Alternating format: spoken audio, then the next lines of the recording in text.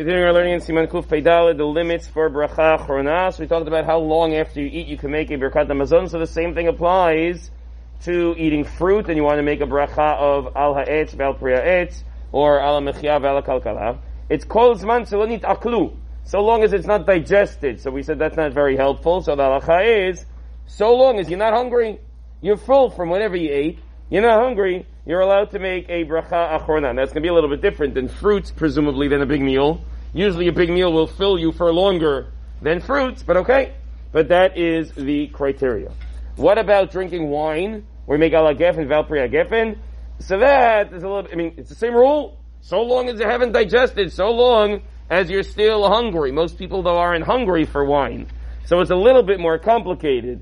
Some of the Achronim say, no, you need to say it immediately. The Tzitz Eliezer, he quotes, right, you have up to a half hour. For wine, it's a lot sooner, presumably because you're not hungry for wine. It's not a food that you get hungry for. And it's a liquid, so it gets digested a little faster, and so it needs to be sooner than with food. It's hard to give a real guideline. What's the maximum for Al-Ha'etz? I always said 6 hours. 6 hours also. That's the maximum. So this is a little bit gross, but it comes up in Shulchan Aruch. Somebody eats and throws up. They eat and now they throw up. So now do you have to make a bracha achrona or not? This is a tremendous debate in the Rishonim. You'd be surprised how much ink is spilled on this point. We say no.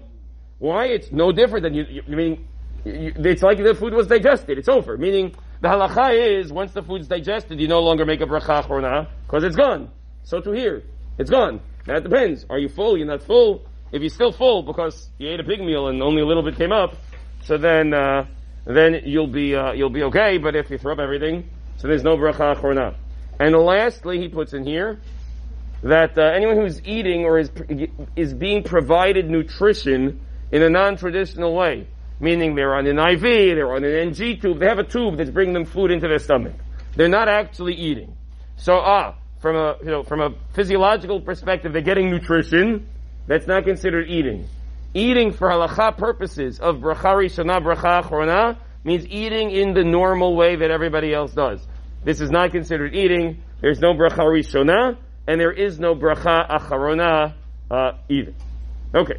Moving on to Siman Kuf Pei Hey, some details about Birkat Hamazon. Birkat Hamazon, we've been saying, has the same rules, generally speaking, of tefillah, of the seriousness involved, of how you have to sit for it, and therefore it, just like the Gemara in Sotah tells us, Ne'emeret b'kol lashon. Tefillah can be said in any language, and therefore Birkat Hamazon can be said in any language. Just like tefillah, you don't have to say it in Hebrew. However, you have to understand the language that you're saying. So if I were to get up and read a transliteration in Japanese, it says, I could read it, so that doesn't count.